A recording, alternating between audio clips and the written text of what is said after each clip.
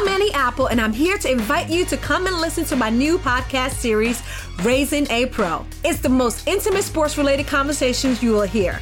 Each week, we explore the journeys of some of your favorite NFL players through the eyes of those that know them best. From Joe Burrow, DeAndre Hopkins, Myles Garrett, Ezekiel Elliott, Nick and Joey Bosa, just to name a few. With exclusive insights and information, we leave no stone unturned. Subscribe now to Raising a Pro on your favorite podcast app. HD Smartcast. You are listening to a Live Mint production brought to you by HD Smartcast.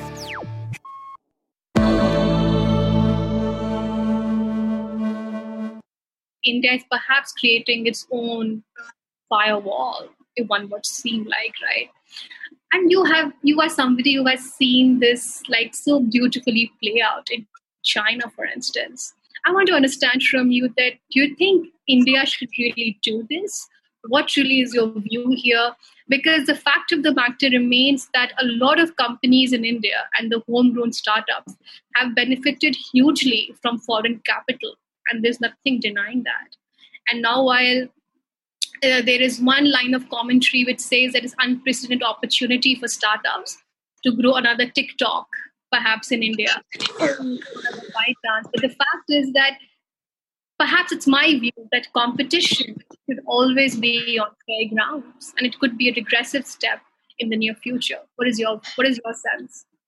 I think China has, as an investor from outside, we look at China. Obviously, China has done well in internet space. And most people outside attribute to the fact that China had a great wall, therefore had a more domestic market for themselves. I actually disagree with that.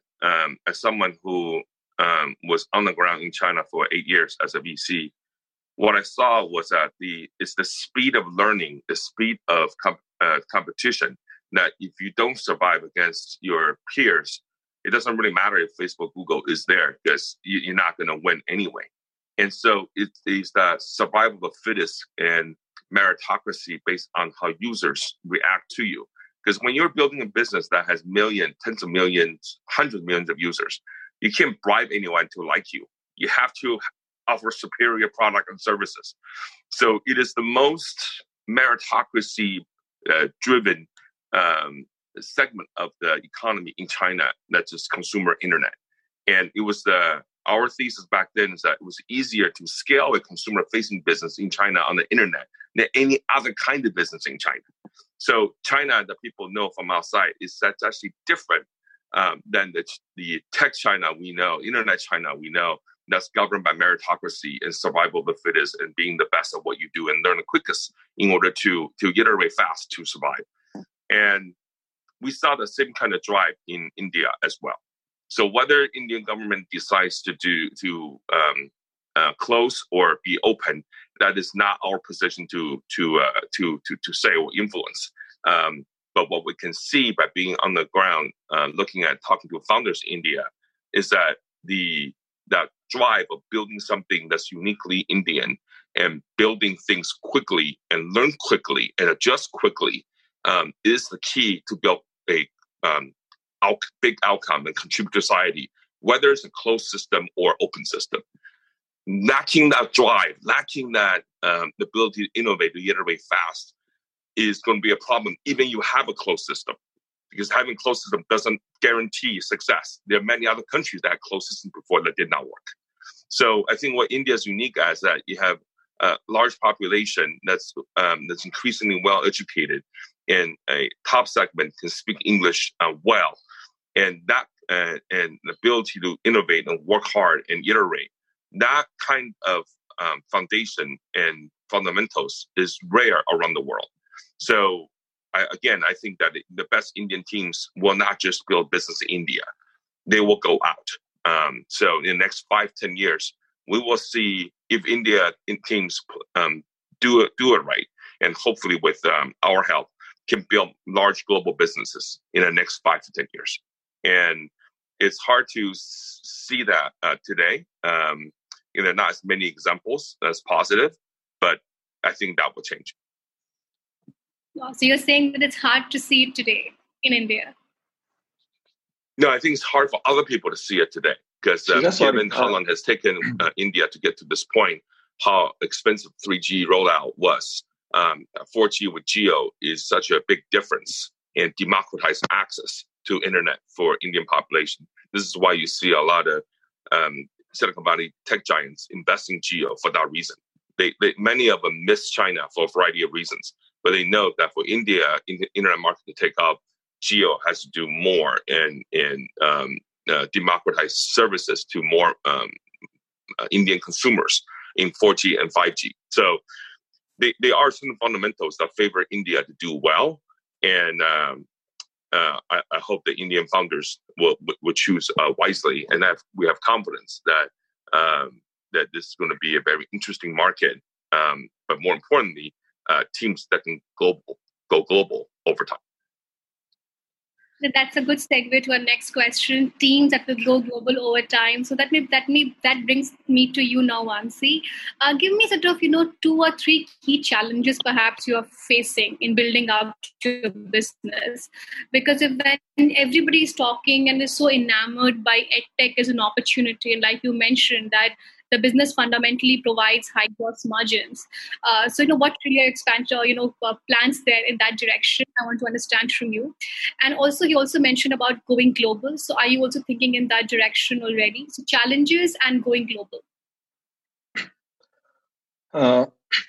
Lot of challenges, Shija. I think when you are in a segment which is just getting started, has a penetration of under 3%. I mean, 3% is also a big number. I think it's even less than 2%.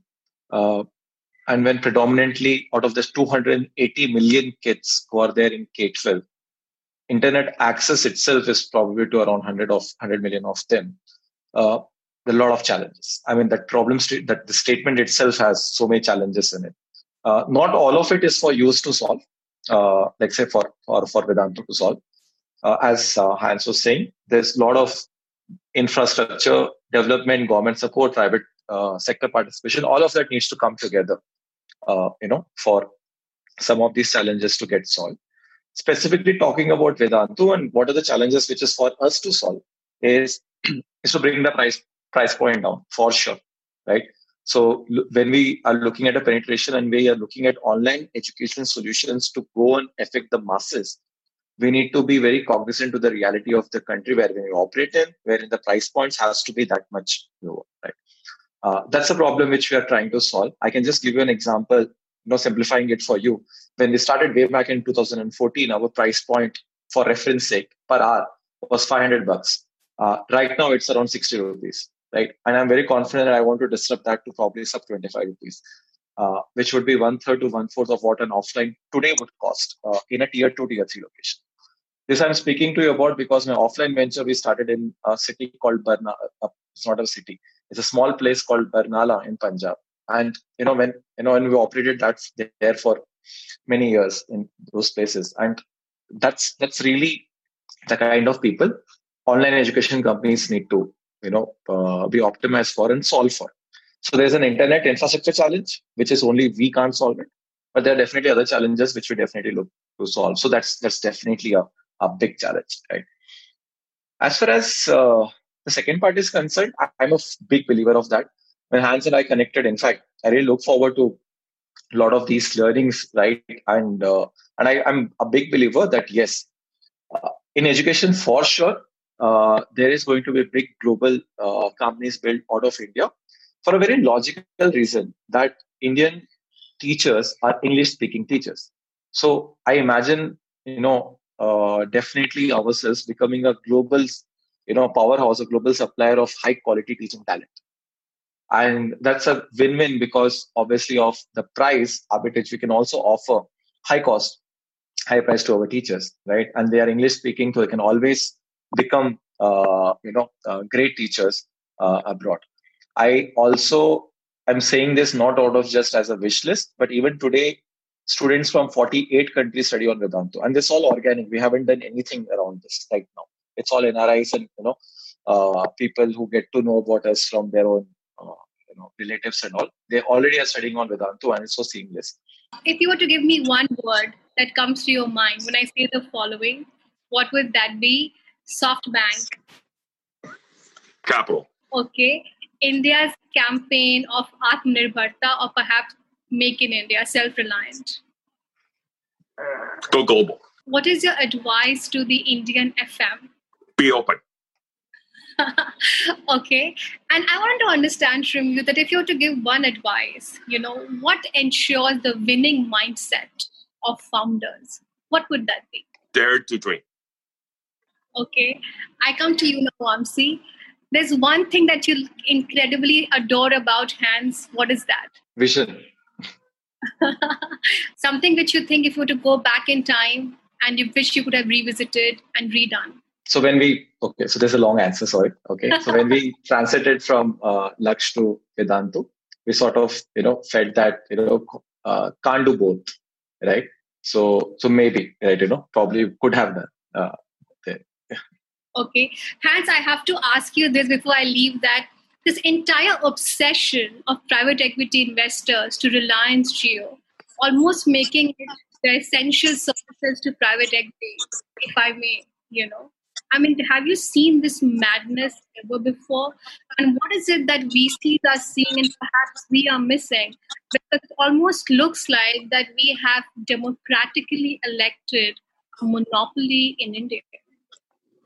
I think that what we saw in other emerging markets, take the example of China, without the ADSL rolled out by the carriers, there's no way China can build a massive internet business. That's why infrastructure is important. One of the reasons why India from 1990, from 2006 to 2013, 14, 15, did not grow as much as China did, is the cost of 3G, which is too high. It makes it harder for people to have access to it. And so you spend all the money on marketing, you don't get a lot of growth. So Jio definitely is important. GST and UPI, both are also important. Then there are other countries in the world looking at how India has implemented GST and UPI and try to figure out what is their version of both. Because you need that, to have a national market, that in order to have online transactions and to facilitate online payment. Are those three sufficient?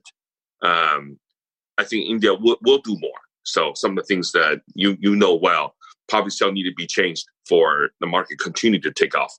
So growing an internet technology business comes directly on par with what the country is growing and doing to become a more open national market.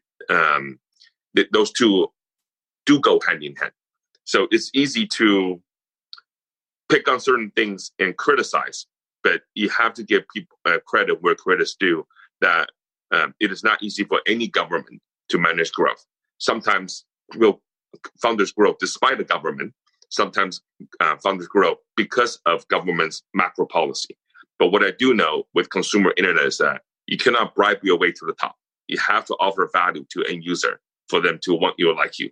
This is why in my heart, I will always be a consumer-related investor, because I think it's just the most fair, pure part of what's good about our society. Thank you. I think we had a very beautiful and insightful conversation here. Thank you, Vamsi, and thank you, Hans, for joining me. I think we spoke about various aspects here, from future of education to how you have built up this organization, Vedantu, how Hans has sort of backed you, and talking about the resilience of consumer internet economy and what makes it so meritocracy driven. Thank you, gentlemen, for joining me. Till the time we see you next, goodbye and good luck, and do stay safe. Thank you so much. Thank you so much. Great questions. Thank you. Thanks. Loved having to be here. Yeah, Thanks. Bye-bye. That was fantastic. Take care.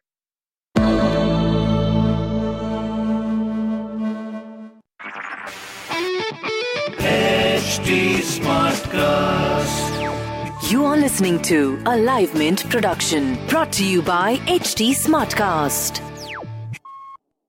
I'm Annie Apple, and I'm here to invite you to come and listen to my new podcast series, Raising a Pro. It's the most intimate sports-related conversations you will hear. Each week, we explore the journeys of some of your favorite NFL players through the eyes of those that know them best. from Joe Burrow, DeAndre Hopkins, Myles Garrett, Ezekiel Elliott, Nick and Joey Bosa, just to name a few. With exclusive insights and information, we leave no stone unturned. Subscribe now to Raising a Pro on your favorite podcast app.